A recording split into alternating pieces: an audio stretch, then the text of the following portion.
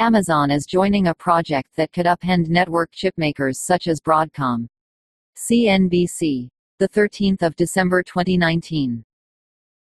Amazon CEO Jeff Bezos, founder of space venture Blue Origin and owner of The Washington Post, participates in an event hosted by the Air Force Association September 19, 2018 in National Harbor, Maryland.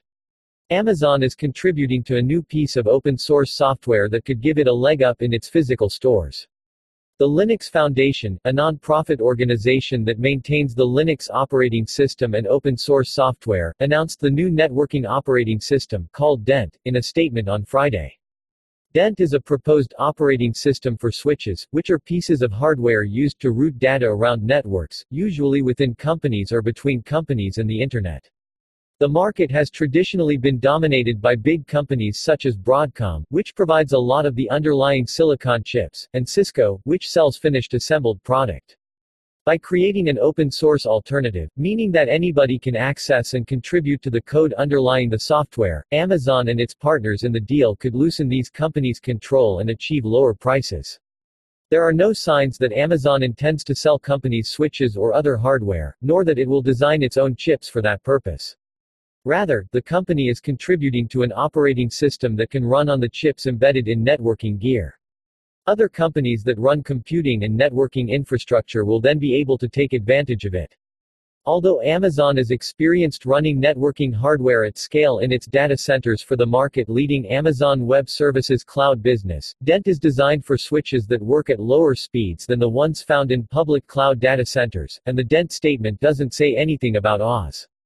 Instead, it talks about remote campus locations and retail stores, facilities where it might make the most sense to perform computing work on site, with an initial focus on retail. That suggests Dent would have value in the high-tech Amazon Go convenience stores, for example. With Amazon on board, Dent could impact the data center networking market, specifically at the level of the underlying silicon. Dent could help smaller chipmakers that compete with market leader Broadcom, as well as smaller companies in the switch business, where Cisco rules.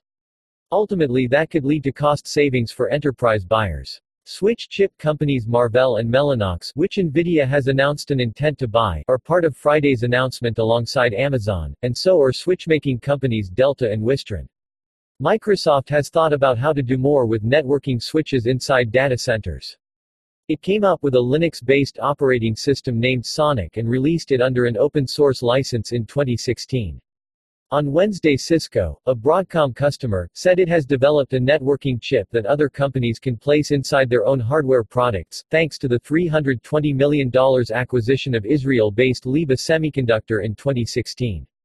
"We'll welcome the competition," Broadcom CEO Hock Tan told analysts on a conference call on Thursday when asked about Cisco's chip initiative. Watch how Amazon could shake up the retail sector with its grocery stores. Follow at CNBC Tech on Twitter for the latest tech industry news.